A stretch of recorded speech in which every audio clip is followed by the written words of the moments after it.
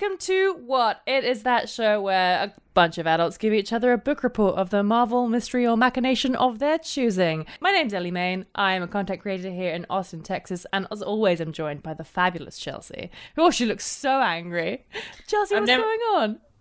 I'm just, as we were talking about right before we started this, it's September and no one asked. I don't think it is. It is, actually. I checked, and no one... I checked because I felt, look, I'm as surprised as the next guy, but it's September. I'm still in my house. And as we discussed, as was said on Twitter, I am no longer going to be the bigger person. If anything upsets me, if you upset me, I'm just going to bite you like a rat. She's going to bite you like a rat, folks. You heard it here first. I will. Test me. Try me. No, she won't even might. She will. I will. I'm very excited because this week we're joined by Eliza again. Okay, so you know how they always call Harry Styles Hazza, and they call Cheryl Cole, formerly now just Cheryl, Chazza. Yeah. And I remember in Bridget Jones's British Diary. In no way the name of that film. That should be 100%. In Bridget Jones's British Diary. So they had friends where there's like, his name was like Jackson or whatever, but they called him like Jezza. So, or like Shazzer for like Sharon. Yeah. So this feels like a British thing. It is. So were you ever like Ezer, and did it ever upset you because it was so close to like Ebenezer? And also, but the real question is it because you guys put an R at the end of like words that end with a vowel, like Eliza becomes Elizer, so then it's like just a really close jump to like Elizer. I don't know. You can make a face at me all you want. I have cracked the code. People exposed on this podcast. You know my nicknames. My nicknames were Jelly Bean. That's my mum. Jelly Bean. Smelly. That's an obvious one. Smellanor. That's been later in my life. Doesn't matter who came up with it. Eli. I'm just hearing... Oh, Eli? Eli. A lot. That's cute. Actually, I like that. Mostly among my Christian friends. Uh-huh. Oh, yes. Which sort of factors in the Book of Eli, if you will. Sure. I thought your sisters called you Belly. Or do we not talk about that? Do we not talk about that? I'm sure. Belly. No, mostly it was Smelly. It was Smelly Ellie, Messy Jessie, and Carrot Slime Caroline. That makes sense. Yeah. That does check out. Slime. Yeah, Carrot Slime. Good. Carrot Slime is the worst. Like, not her. I mean, like... No. But not her. No, as a nickname, it is the worst one. Her. No, she's amazing. She's beautiful. She's an actress. But, like, actual Carrot Slime is the worst. And you know when you pick one out and you're like, oh. Like a little Carrot Slime. I feel like Carrot Slime is when your carrots have gone bad in the bottom of your vegetable drawer and you pick them they're out just like and a little slimy. Yeah. And because there's holes in the bag so that children don't die, it just kind of gets in your hands and you're like, no! You guys, what is that? Why do Carrot Slime next what topic? Well, I'm so glad you asked because, joke over. Anyway, I did crack the code, so that makes sense. So I do hear like all of Lynn just being like, no, right? She got it. She figured it out. Did you ever call Sid SZA? No. We now do a little segment before we get into the whole meat and potatoes. That's 5 fun, fast facts. So, fact number 1. This is fun, and I will be keeping it in mind. By 1979, homosexuality was still considered an illness in Sweden. So, as a form of protest, Swedes started calling in work to sick, saying they felt gay. Yes! To protest that law. Amazing. All the swans in England belong to the Queen. Did you know that, Ellie? Of course I knew that. Did you know that? Or are you just saying that now? No, I super did know that. Did you know that Nicolas Cage once did magic mushrooms with his cat? Oh, I thought I didn't. I thought I couldn't love Nick Cage more. No, there's always room to love him more because he's that good. There's a town in Canada called Dildo.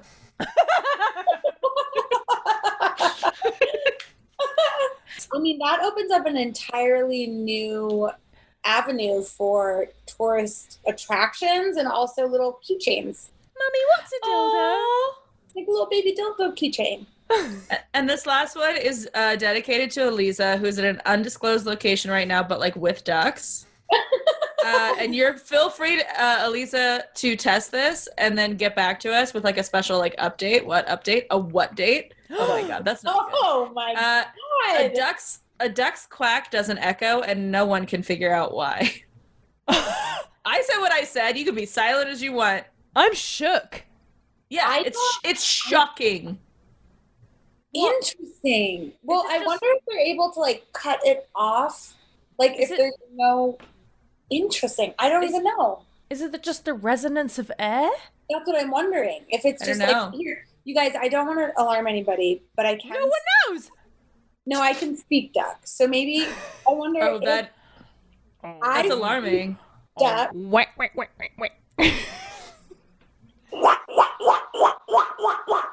Oh my god, She can. that was a lot. We proved But it. that did echo. So We proved it. But she did. But she's right. Her thing did echo.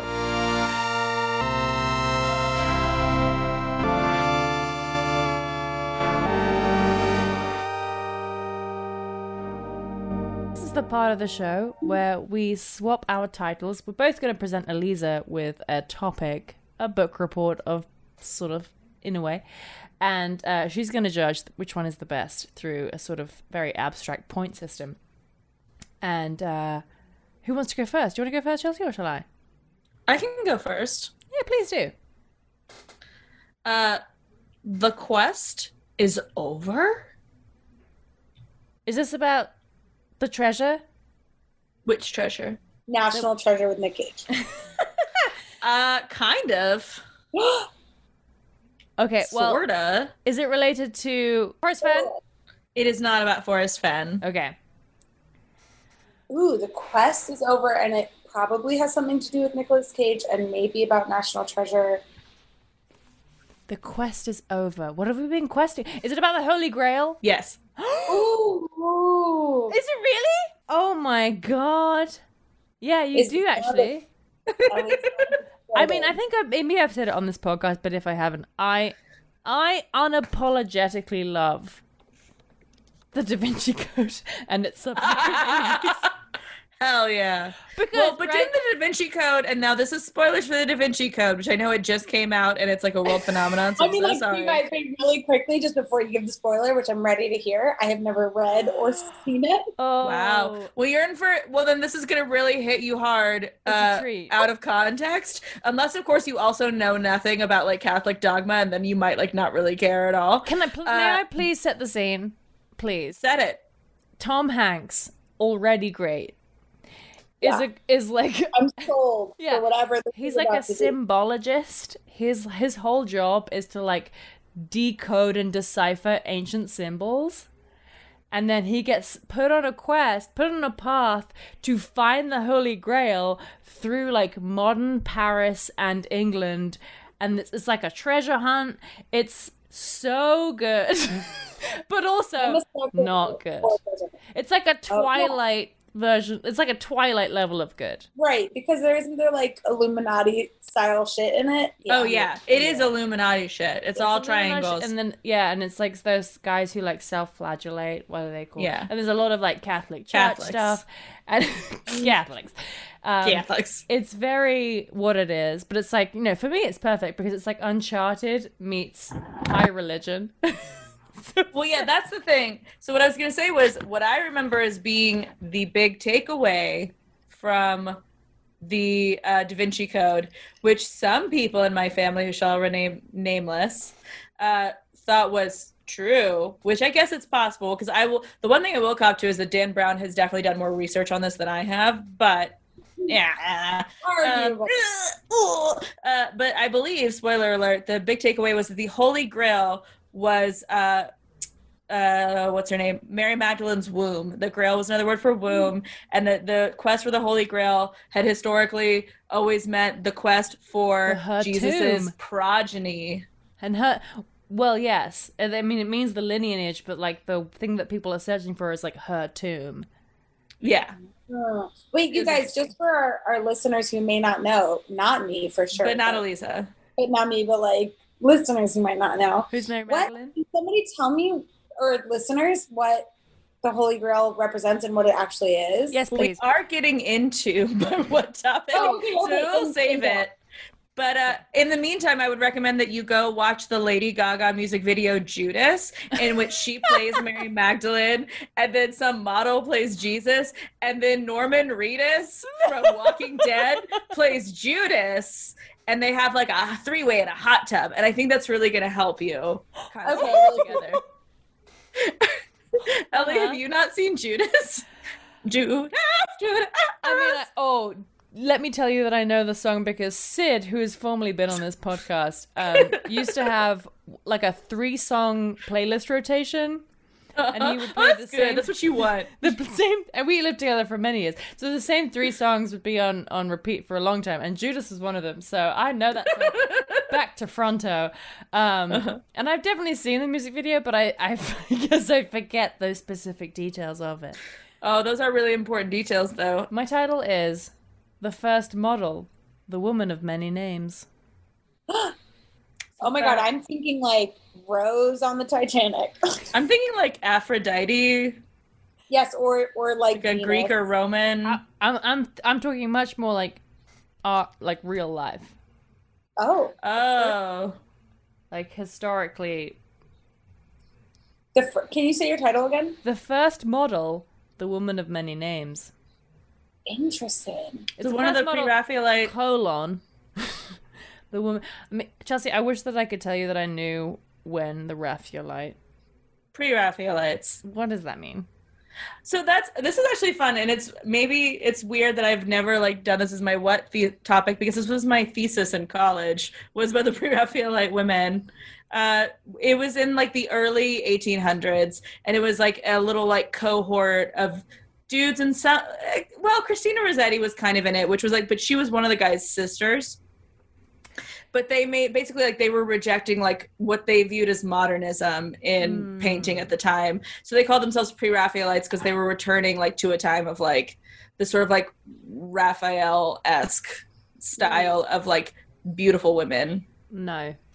What I keep thinking about in your title is it like, is man the operative word within woman of many names? Because men were often the first models for artists, including, and mostly like sculptors, like Michelangelo. I do love how Elise's brain works. No. Yeah, but I do Nar. know that. And that's why like all of the female figures that a lot of famous sculptors sculpted had very masculine.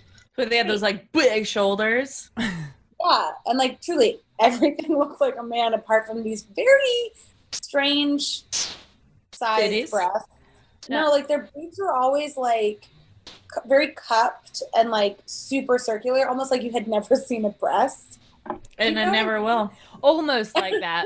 Never. Well, I still have not seen my own. And I never will. And I never will.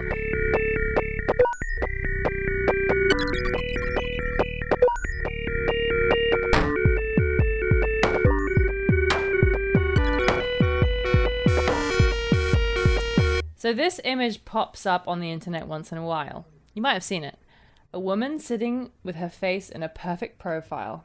Skin bright against the background. Her dress is huge, voluminous. Skirts trimmed with thick bands of lace. She has bracelets on each wrist and her hair is partially pinned up, but one ringlet trails down her neck. Behind us is a child, his face blurred and kind of ghostly mid-motion.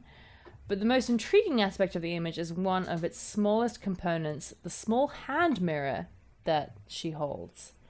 It's oval-shaped, holding a partial reflection of her face, eyes, nose, and top of her lips. And it's in this fragment of a reflection that you see her gaze is steady, staring right down the camera lens. Have you ever seen this picture? I don't think I have. It sounds so familiar, but I don't think I have. Yeah, I'm not sure You never seen it? who So- painted it. It's not a painting. It's a What? photograph. What? What? So part of the beauty of this photograph is that there are many ideas of what this photo is about. Is it vanity? Is it self-awareness? Is it a horror photo? Is it playfulness? Or is it something else entirely? I feel like the way you described it, it sounds horror. And if you look it up, it I feel like from my own, like my modern context, it's like a pretty like horror image. Today I'm talking about Virginia Oldioni. Ooh. Better known to history as the Countess of Castiglione. She was mad, bad, and dangerous to know. She was an Italian aristocrat who was legendary for her beauty and photographic misadventures. And What? she turned herself into the world's first model. Her photographic misadventures? Yes. Yeah, I would love somebody to remember me by that. Yeah, I know. That is very good. Please tell us Just, more. like, also seems like just a title for like my MySpace. This lady went from being famous to being pretty infamous pretty quickly. So, from her bedroom exploits to her tragic downfall, the Countess of Castiglione is one historical figure worth getting to know. On March 22, 1837, the Countess was born into her very own gilded velvet world. The daughter of Tuscan nobles, her birth name was, get ready for this. I'm going to try and do this the best. I'm probably going to need Eliza to like help me with this. Virginia Elisabetta Luisa Carlotta Antonietta Teresa Maria Oldioni. They're like, how many can we put in? The woman of many names. Wow, I love it. So she sat for hundreds of haunting, strange photos over the course of 40 years, from 1856 to 1895, and the resulting body of her work has intrigued people for generations. She wasn't a muse or a passive model. The Countess obsessively and fastidiously art-directed each photo, sometimes even choosing the camera angle or painting over the printed images herself. She fixed her own photos of herself. She did her own... What's it called when you, like, fix a photo? Editing? Like, she went in the dark. She developed them? She didn't develop them. She fixed them afterwards through this process. Oh. You know, Well, I when mean, you I don't know. look I at think fix magazine works. Yeah. She did them herself. So, in recent years, the Countess has been dubbed everything from selfie queen to supreme narcissist to surrealist pioneer. During her lifetime, she was called a miracle of beauty, like Venus descended from Olympus. That's in quotation marks. But That's cool. one of her contemporaries noticed she was so self-absorbed that after a few moments she began to get on your nerves. This girl was so vain, so vapidly vain. Like the only thing she cared about was her own appearance and how she appeared in photos. I mean, if somebody called me Venus descended down from Olympus, I might become pretty obnoxious. Someone wrote that at gatherings she would allow people to admire her as if she were a shrine, and she never spoke to other women. You shouldn't. Wow. Part of me has this thought, like, is she art directing or like directing in any sense these photos? And therefore, like, is it more about art than vanity? That In is terms of that is such a great point that you bring up, Lisa. That is such a great point that you bring up. It's a great We point. will get back there. We will return to that point. She loved to write about herself in the third person. oh well, She once Well, that wrote- is obnoxious. She once wrote, "The Eternal Father did not know what he was creating the day he sent her into the world. He modeled, and when he was finished, he looked at his wondrous work and was overwhelmed. He left her in a corner without assigning her a place." She wrote that Wow. about herself in her own journal. That does whip. I'm But also, sorry. I still haven't figured out why this woman's infamous. I mean, she sounds annoying, but also like that it might be justified. That she's just like such a babe. Well, I But mean, also, like, those why people would did you- worship her like a shrine. Yeah. why would you write yourself into a corner? Why would God put baby in a corner? Because he was threatened. So growing up, it was clear Yeah. to everyone who knew her that young Oldioni was going to be a mega babe. She had long, wavy blonde hair, a refined face, and a legendary figure, supposedly. Which is like annoying because her legendary figure, if you like Google her, is like a beautiful, voluptuous woman that has like beautiful curves and like an amazing butt and like big old titties and not like the like kind of fucking stick insects that everyone thinks is like a beautiful woman now. She's like, oh, you should just. For like most you can say it. Beautiful women. She's gorgeous. Like, she's gorgeous. But like most historically beautiful women, apart from this century, have been voluptuous and full-figured. Exactly. Like, we are the first generation that it's like, oh yeah, like don't eat. Well, do you know why? I know why. Go on, Chelsea. This is a very quick aside, I swear to God. It's because for all of time until now, status and wealth were shown by having at least enough to eat, if not like more than enough to eat. So being voluptuous was a way to show that you were like well cared for and healthy. It was directly correlated to health, which makes a lot of sense. Like you could fully grow as a woman into like a womanly shape if you had enough to eat. Whereas if you didn't have enough to eat, you would be skinny like a child, and that meant that you were poor or you had low status.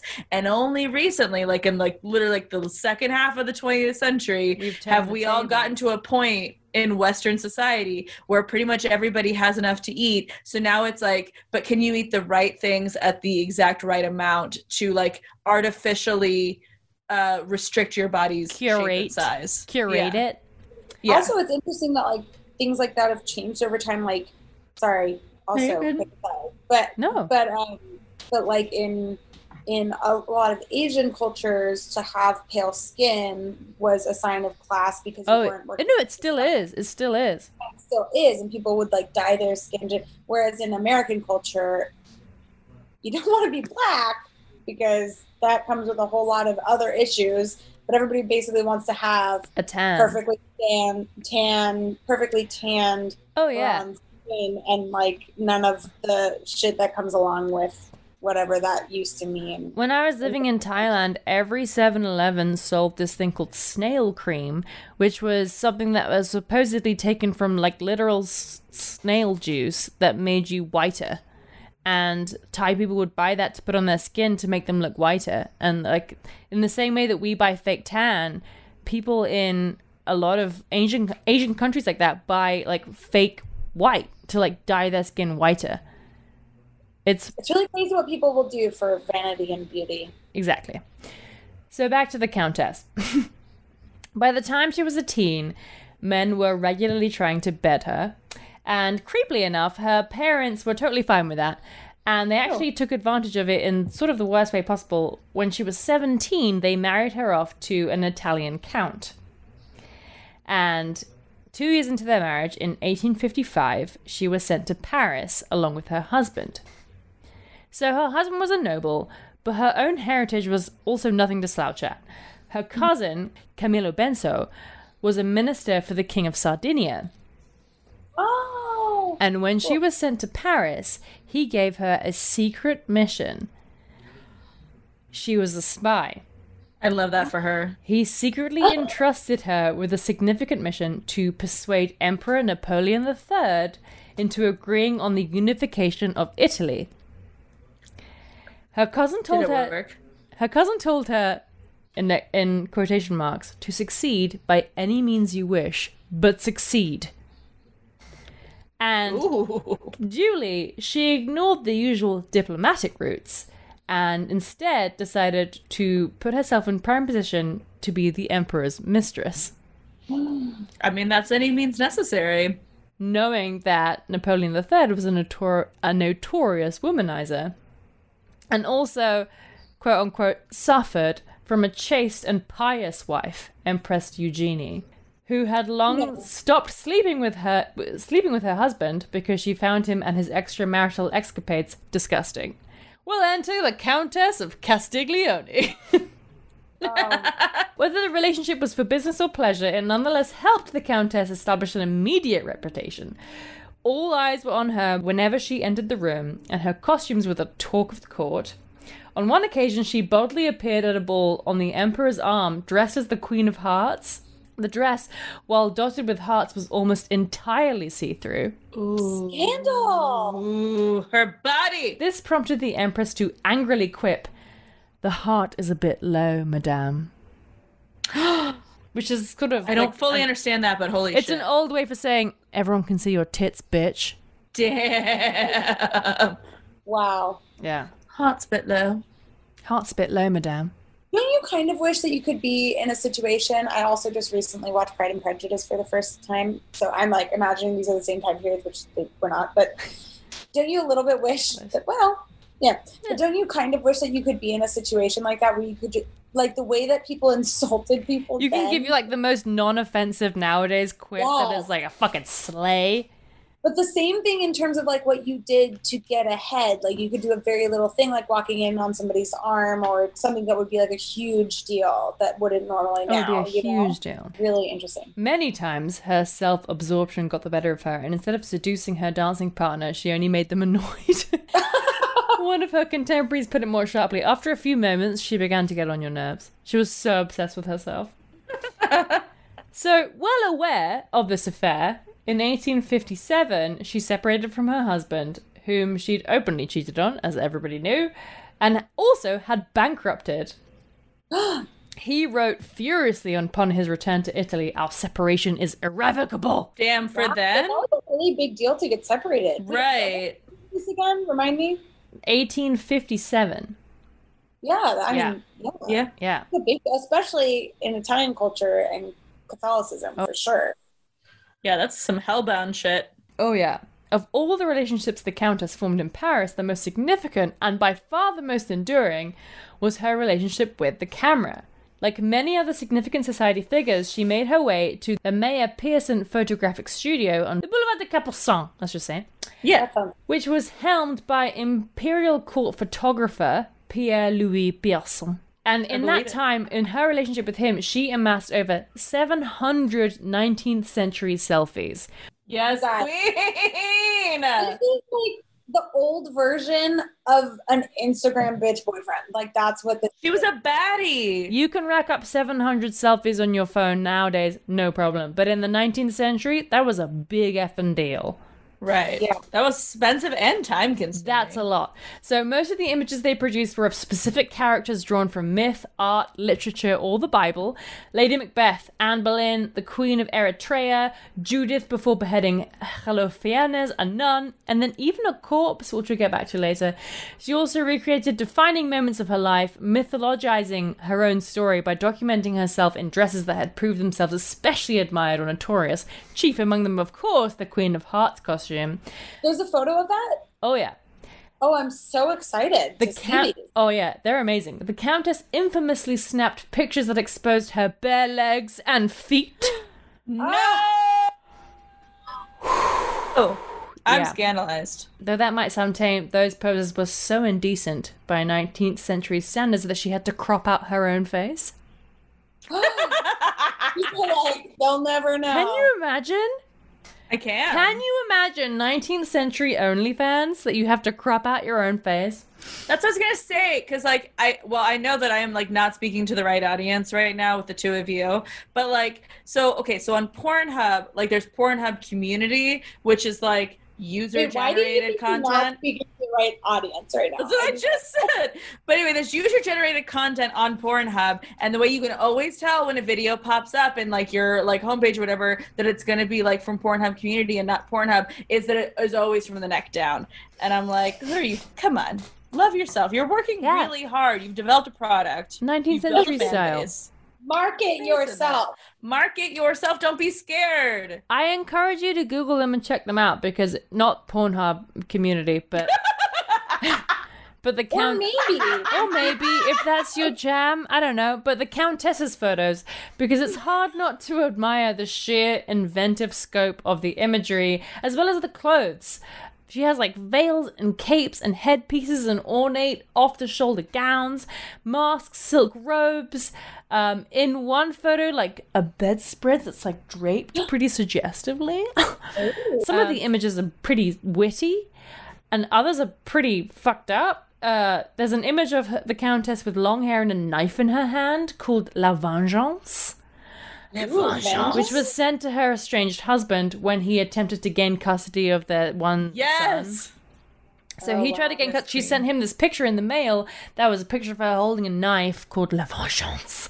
Wow. I would fucking cut you. Throughout her life, she made use of her famous photography and would often send entire albums to her friends of just filled with pictures of just her.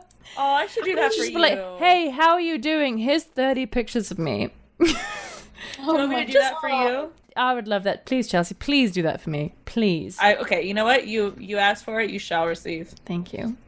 By 1860, her affair with Napoleon III had soured. There was apparently a mysterious court scandal, and he had to break up with her, and no one knows why. How fun. Even today? We never found it. No one knows what happened. Damn. But she didn't stop, quote unquote, entertaining. She continued to have hot and heavy affairs with a series of important suitors throughout her life. And she wasn't freaking cheap, because she knew her fucking worth. Apparently, the Marquis Richard Seymour Conway once offered her 1 million francs for 12 hours of her company. Yes. Yes. Now it takes a fairly strange turn. As you can imagine, someone who is sort of thought of to be one of the most narcissistic people ever born, she did not cope well with aging. And her insecurities took on fairly deranged proportions. She insisted on spending her final years in black-colored rooms with closed blinds and no mirrors. Her photo projects took on a fairly morbid and disturbed and deranged feel, doing things like placing herself inside a coffin and posing with the corpse of her late terrier puppy and things like that. She got a little bit more sort of morbidly emo with her photos. Well, yeah. You know, you get closer to the time when things happen, and maybe I could see how it would be like more on your mind. Yeah. In her later years, the Countess barely left her house, considering it the height of mortification to show her slightly wrinkled face to the masses. Aww. And when she did leave, she would wear dark veils and go out only at night, so she could cover all evidence of her shameful age.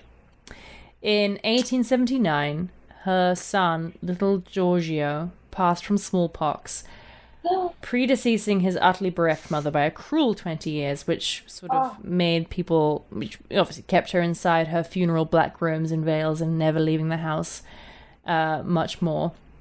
That's rough. At the time of her death, which was November 28th, 1899, she was in the process of planning a comeback exhibition, a retrospective titled The Most Beautiful Woman of the Century.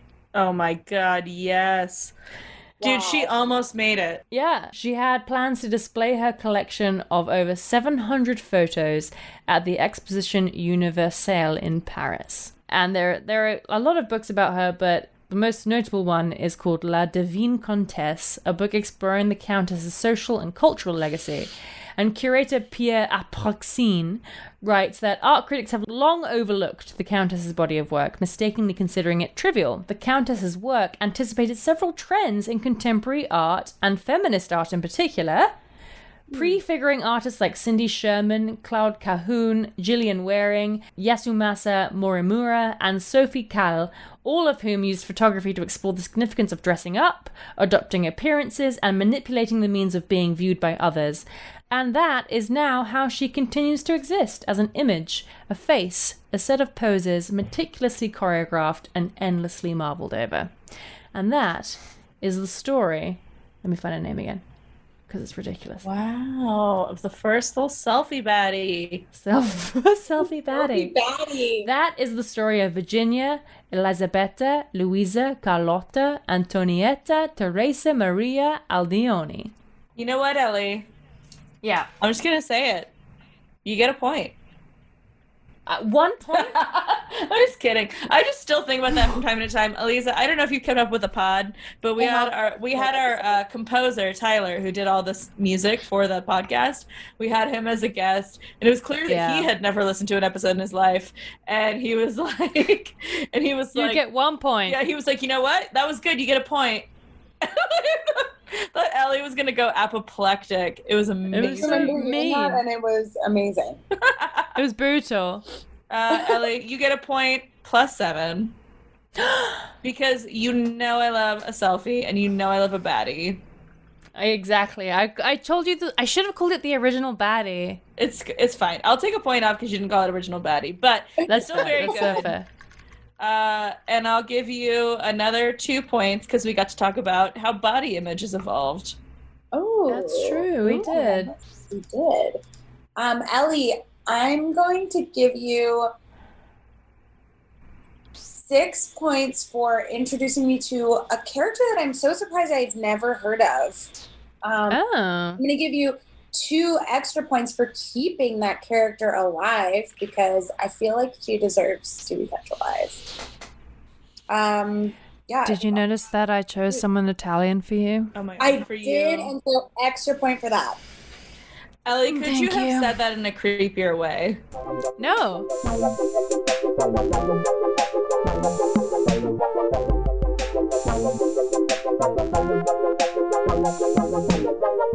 I'm gonna be real with you guys. This one came about in a pretty fun roundabout way, which is that basically I just wanted to do a what topic on Nicolas Cage because I love him so much. Ellie knows one of my favorite actors. I actually have not one but 2 different Nicolas Cage pillowcases. You have 2 now? Well, so I always had another one that you didn't get to see that my friend Jillian got me. Aw. That's like, because it fits a That very was specific so shaped pillow that I don't have anymore. But it says like always in my dreams, and it's got like a picture of Nicolas Cage so that you can like sleep next to his face. It's great. Oh, yes. So And the other one, Elisa, just so you know, is a sequin pillow. So when you push all the sequins one way, it's a picture of Nicolas Cage's face. And when you push them all the other way, it's like love red. yeah, it's very, Oh. very red. And so you can make some really creepy images of like Ooh. Yeah. blood coming out of Nicolas Cage's eyes if you want. Yeah. Also, and this was such a strange experience, and I hope I don't get in trouble talking about it, but I don't think that I will. So, Ellie, I don't know if you remember this. When we were filming Skill Tree, at one point I was helping our DIT take out all the cards from the cameras, which we were borrowing because we were not given a budget. So all of the cameras were checked out, and we didn't have enough money to go rent brand new cameras. So we had to use like the B and C cams from other Yeah. productions to do our Yes. full production. We had to use the cameras that no one else wanted. Right, which is how Including our own DP. including our, not least our own DP, which led to us using this camera that nobody had touched, that had been like lockup for months. But it was the only one left in lockup that we could take. So I took the DIT for us to go check all the cards, which just basically means you like put them in a computer and make sure that you're not about to film over somebody else's like fucking masterpiece. And there Yeah. was footage filmed from like one booth at a fancy restaurant filming another booth, and at that booth was Nicolas Cage talking to like 2 men that I don't recognize that did not work at our company, but this is on our company camera. And I remember like looking at Dax and being like, what the fuck is this? And also, are we allowed to like record over this? And he was like, it doesn't look like any kind of like Rooster Teeth project, and also like this camera hasn't been checked out like for almost a year. So we still can't figure out where the fuck that came from. I mean, Wait, nobody knew? no, Nick. I mean, also the only people that got to see it were me and Dax, and we were both contractors. But like, we did save it. We ripped it to the computer just in case. But like, Of course. it was Oh my so God. weird, and I was like, "What is this from?" The only thing I could think was that Nicolas Cage has done like a few productions recently, like in Austin. Like he did that one where he was like a cop, and they found a car. Can't remember what that was called, like Mud or something like that.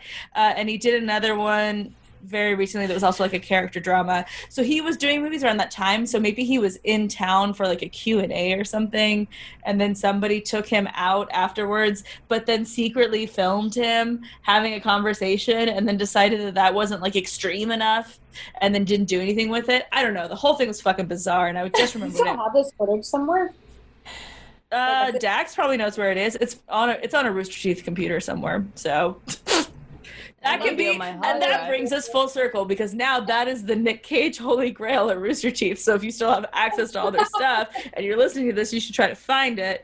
But while I was researching, trying to come up with a topic where I could get to talk about Nicolas Cage, I found out that Nicolas Cage which very much suits his personality, once went on his own quest for the Holy Grail, like the actual Holy Grail, which rules. And the actual Nicolas Cage? Like yeah. the real life. Oh, you should know. It's great, Elisa, that you're here and that you can function as like audience to like ask questions, because this is like very much in his personality. So one of the ways that I first knew that I love Nicolas Cage is that I'm from New Orleans. Nicolas Cage spent a fuck ton of money, or as we say in New Orleans, buku money, to get a burial plot in one of the original Lafayette cemeteries, which You've told me this. Yeah, which are like they kind of sit around kind of roughly the perimeter of the French Quarter. They're incredibly old, like Marie Laveau, like all of like the sort of big, like famous characters, or like larger than life historical figures from New Orleans history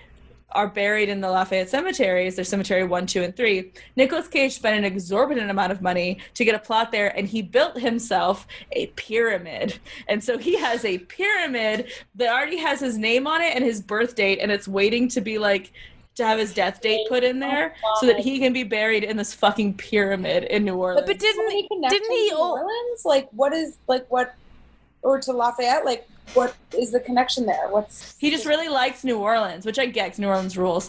But didn't he used to own that creepy house? He owned. Am I stepping on your topic by saying you're that? not. Okay. He owned the LaLaurie Mansion, which is one of the most famous haunted houses in the French Quarter. But he was just like, this is really haunted, and he bought it, and then he got in there, and then he was like, nope. And then he immediately And he was like, hey, no, this is really haunted. He's and like, they were no, yeah, fun haunted, but it's actually like Soup's haunted.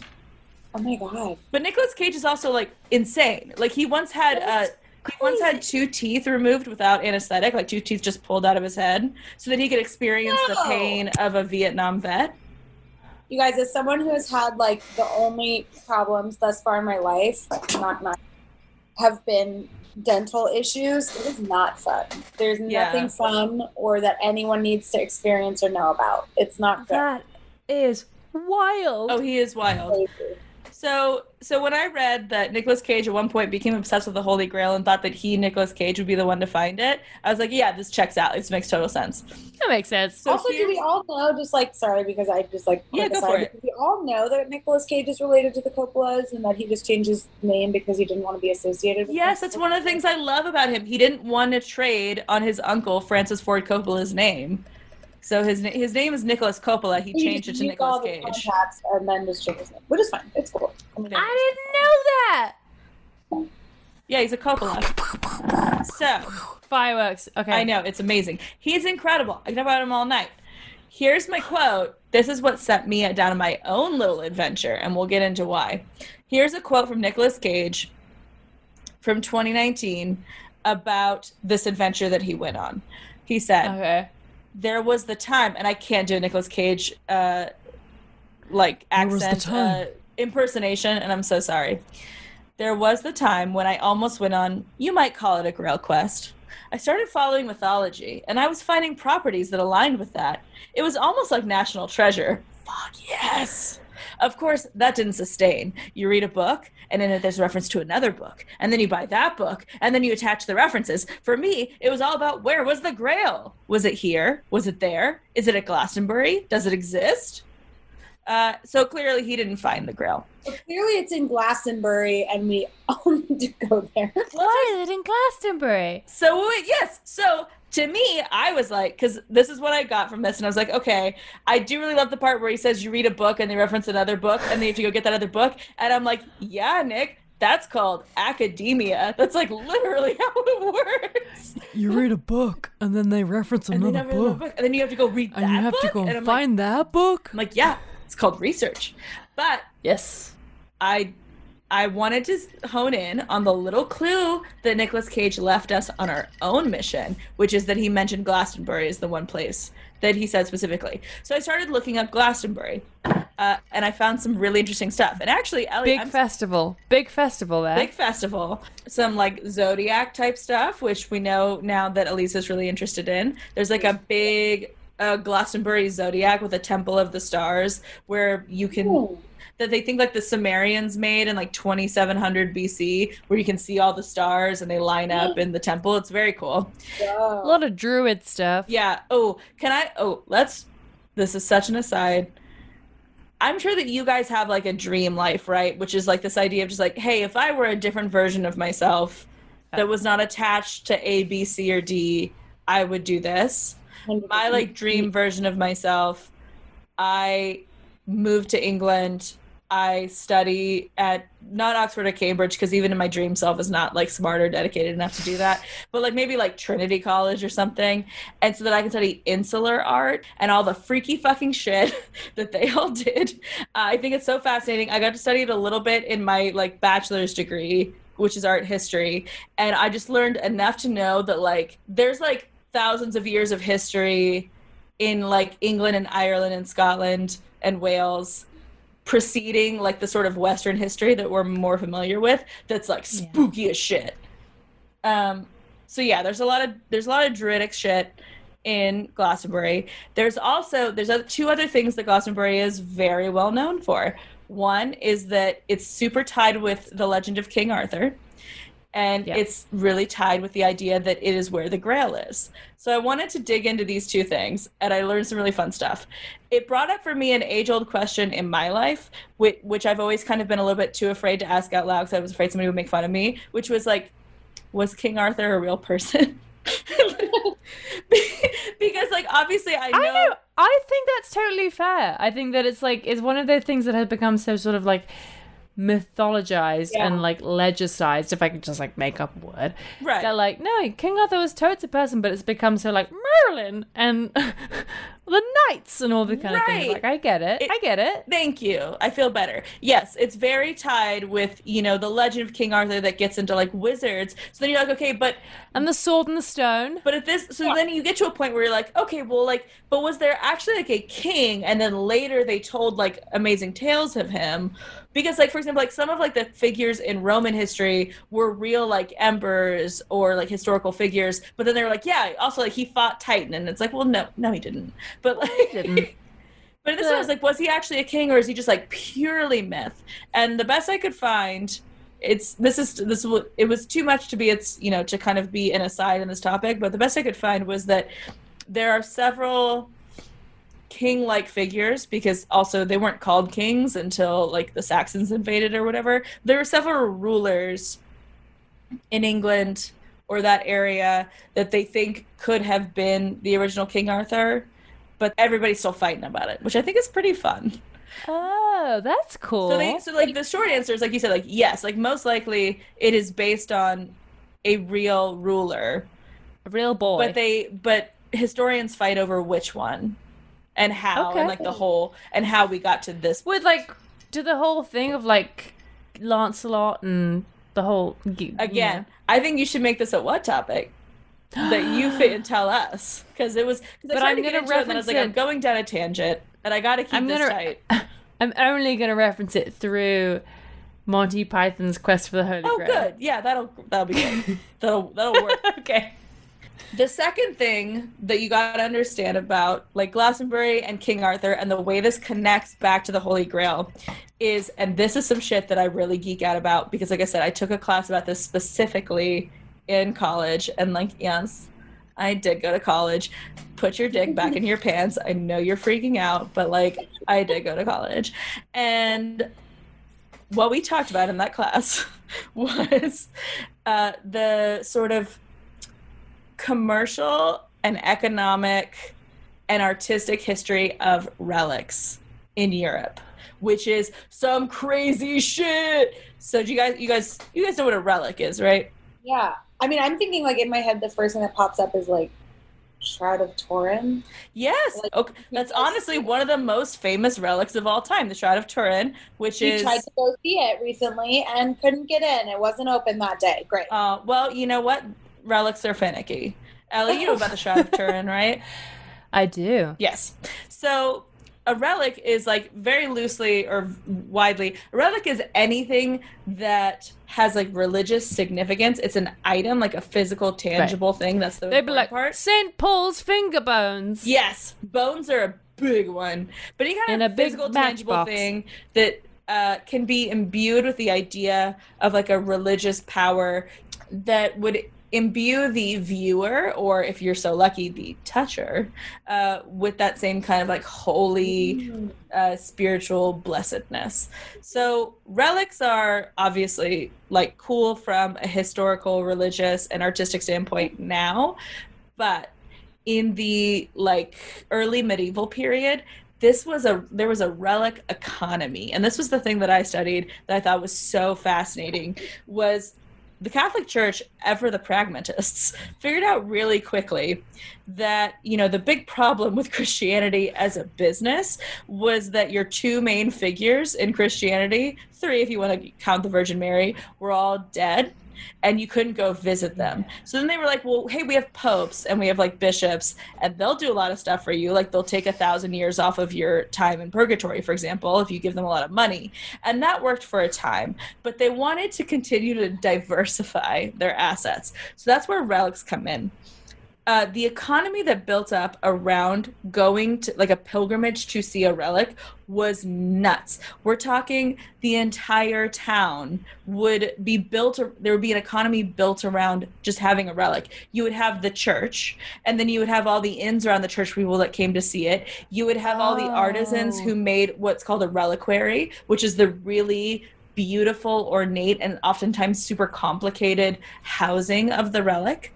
People would eventually kind of spread out and create cottage economies around the pilgrimage line. So say Paris, obviously, for the past 2,000 years or whatever, has been a place where lots of people lived. And then you have a small church in, say, like Rennes, that's a few hours away, that says, oh my God, you guys will never believe this. We have the nose skin from the saint. And everyone's like, holy shit, I gotta go see this nose skin.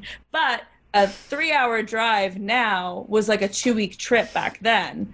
So they have to take this like 2-week trip to go over there to see this relic. Well, that means all along the way, people start building new churches along pilgrimage routes, and then they start getting their own relics. And I know what you're thinking. How could there possibly be these many saints' bones? Well, I'm glad you asked. The Catholic Church, again, ever the pragmatists, decided to create a classification of relics.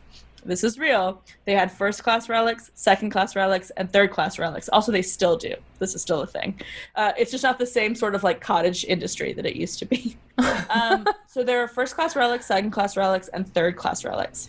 First-class relics are directly associated with the events of Christ's life. So we're talking, the Grail obviously would be a first-class relic. That's why it's so famous and sought after. The Shroud of Turin is a first-class relic.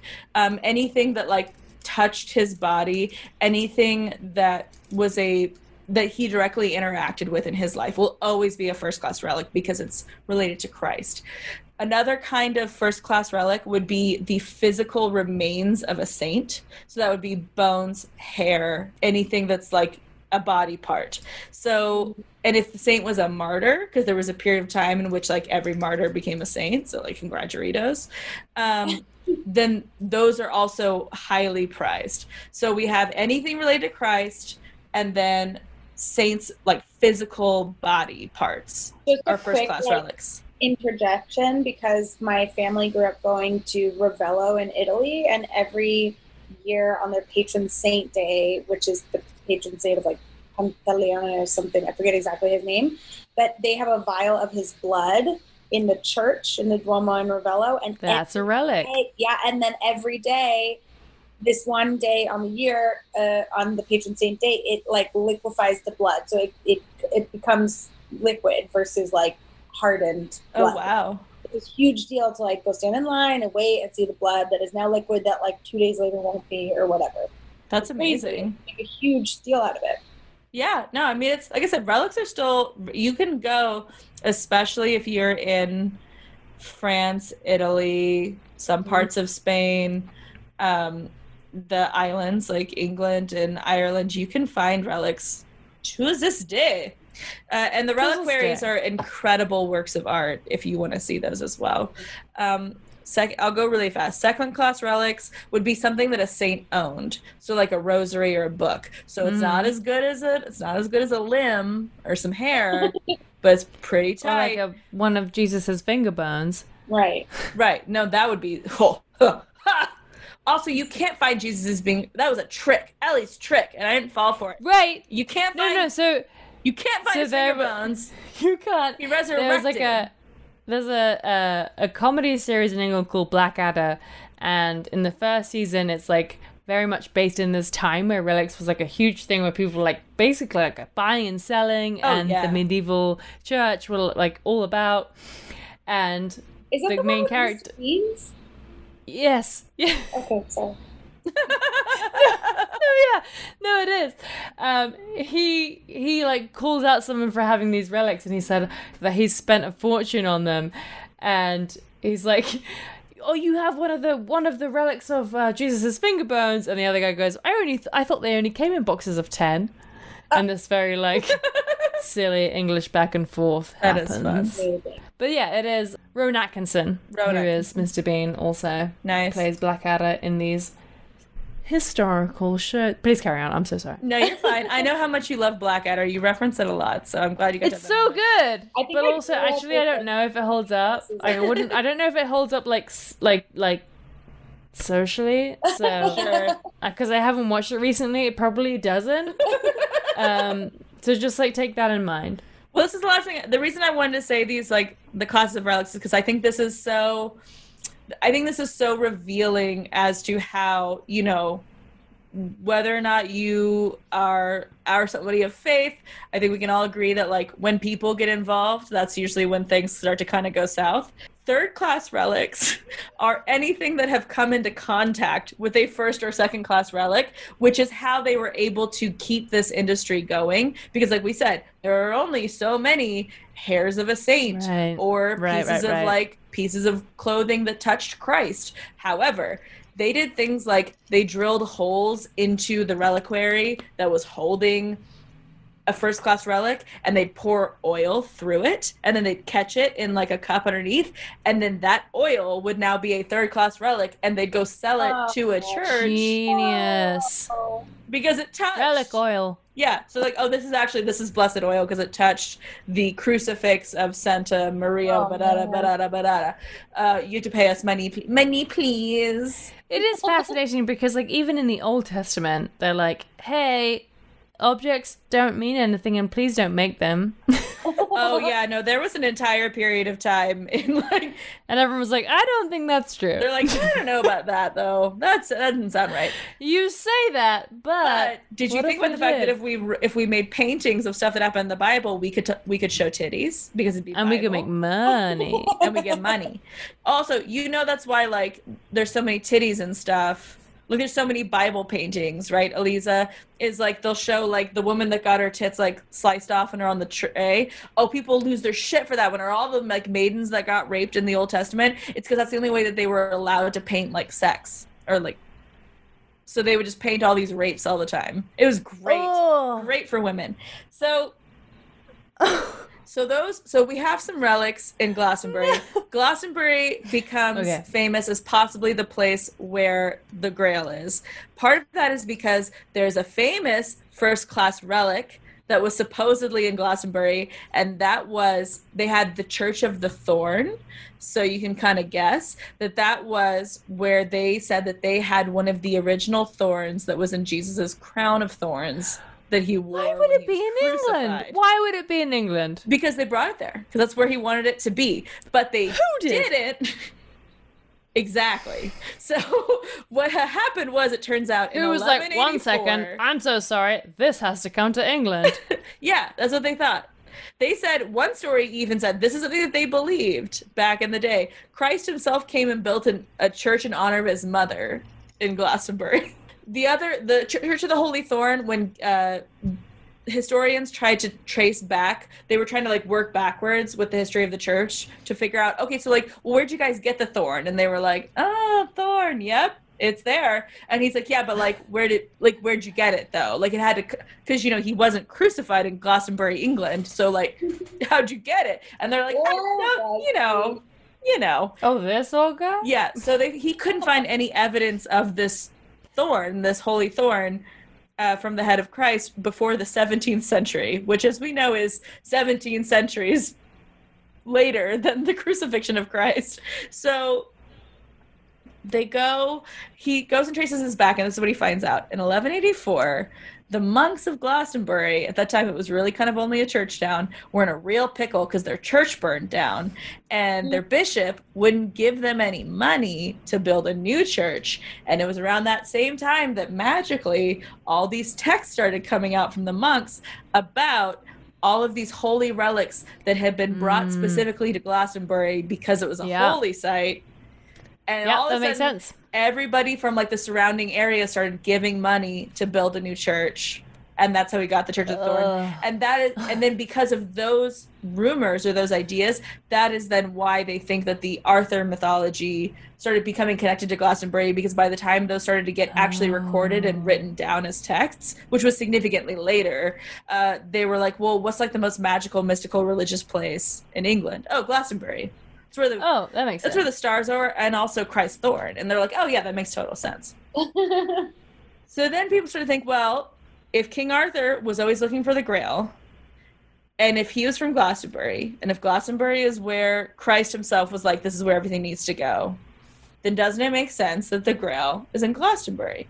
So a lot of people have dug everywhere in Glastonbury looking for this Grail, and they haven't found it. But do you know who says they did find it? Did you know that supposedly the Holy Grail was found in 2014? No. Yeah, I didn't hear this either, which leads me to believe... As a cup? Huh? As a cup? Yeah, that's what I'm saying. Like, did we define what it actually is? And, like, how you, like... They say it was the cup. So the people who say they found it, they say it is the cup that was... that caught used Christ's at the Last blood. Supper. Yeah.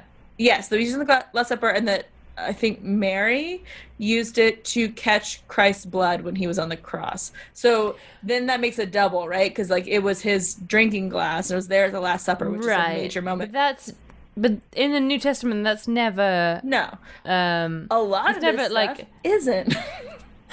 Right, but it's never insinuated that the cup that Christ used at the Last Supper is the same cup that was used to catch his blood. Right. Well, so again, like anything that has been written about over and over for centuries. Carry on. You have big hands. What are you saying? Sorry. Oh no, I just said so. It's his favorite cup.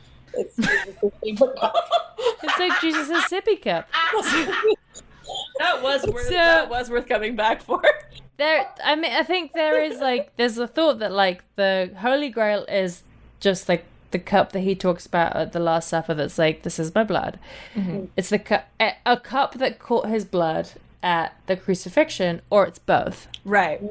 That makes sense. And I mean, I think an important bit of context for any non-Catholics out there as to why that would matter so much is because if you're Christian, chances are you take part in a ceremony called communion, which is when you drink wine and you eat a little cracker, and it's meant to represent the idea of the Last Supper. It's symbolism. There's no meaning in the cup itself. It's much more about what it represents. Well, but if you're Catholic, then you believe that in the power of like transmutation, which means that when you, a Catholic, take Catholic communion, you are literally drinking the blood of Christ, and you are literally eating the body of Christ. You are not eating a symbolic cracker or drinking symbolic wine. You are actually doing those things. So if you can kind of get into that context, if that's something that you believe, then finding the original cup from either held the blood of Christ originally,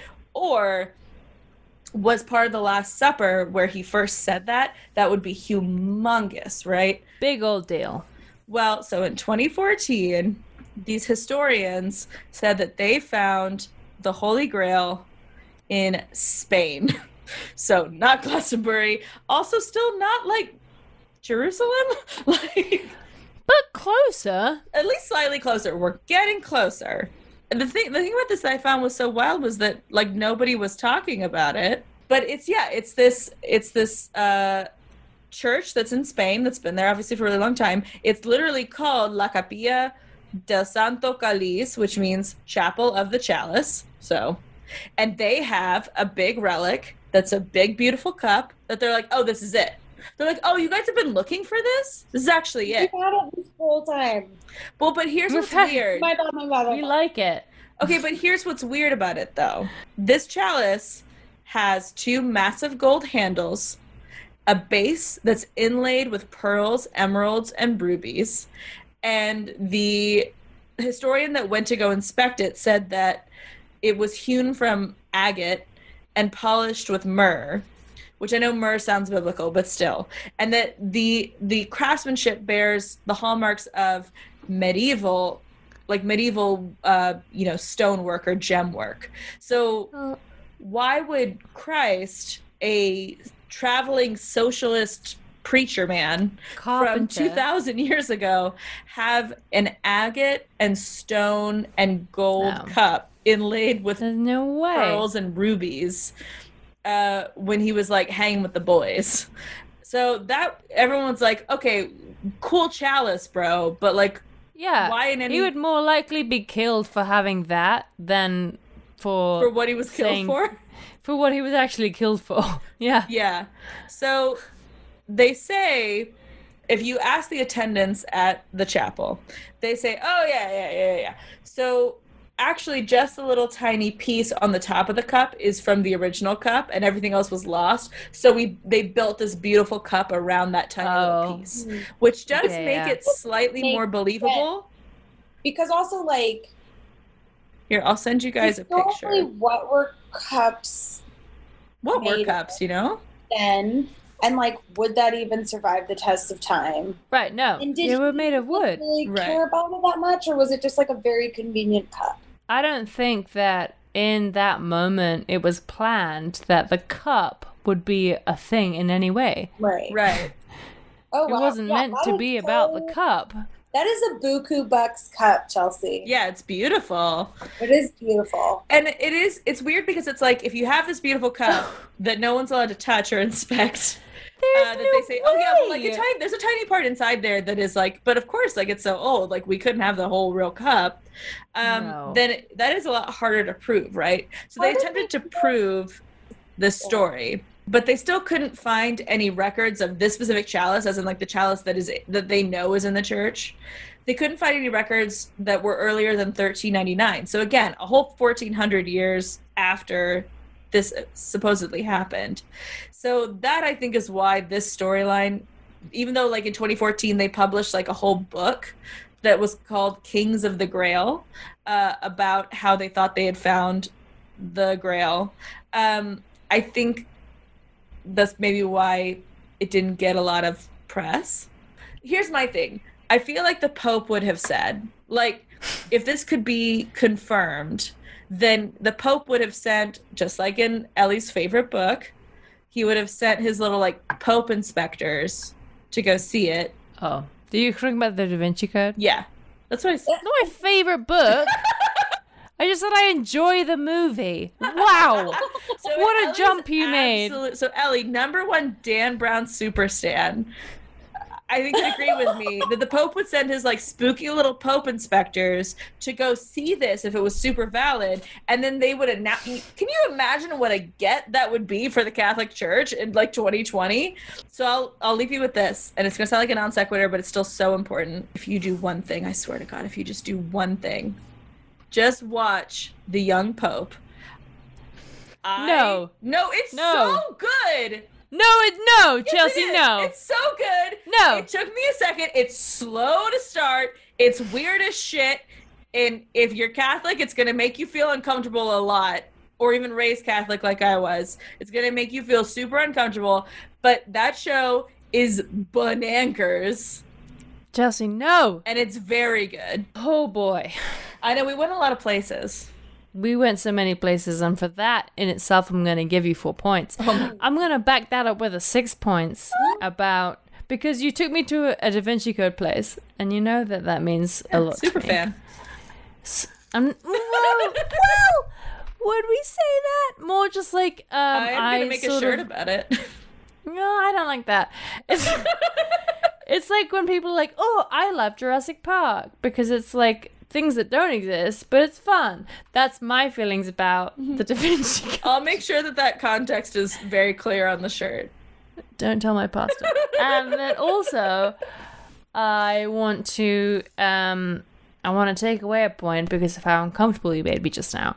And then I want to give that point back 2 times because I love you so much. Oh, I love you too. Aww. Yeah, and that shouldn't be allowed, but it is. It's allowed. Leeser. Charles, I'm going to start by taking away points. That's horrific. Continue. Yeah. Mostly for the drama, but also because, like, I truly, and this is okay, just difference of opinion and preference. I just don't like Nicolas Cage. It's so not minus okay. 2. Plus 8, because the only Nicolas Cage movie that I actually enjoy is National Treasure. And, like, I enjoy it immensely that it almost makes up for... It is like the American version of the Da Vinci Code. It's Please so again. good. Yes, and it also, like, represents this, like, moment in my life that I wish I could go back to where I was, like, effortlessly happy and, like, didn't realize that there was a world. You know what I mean? Yeah. It was, like, one of those, Yep. it was one of those moments for sure. And then I'm also going to add 2 points because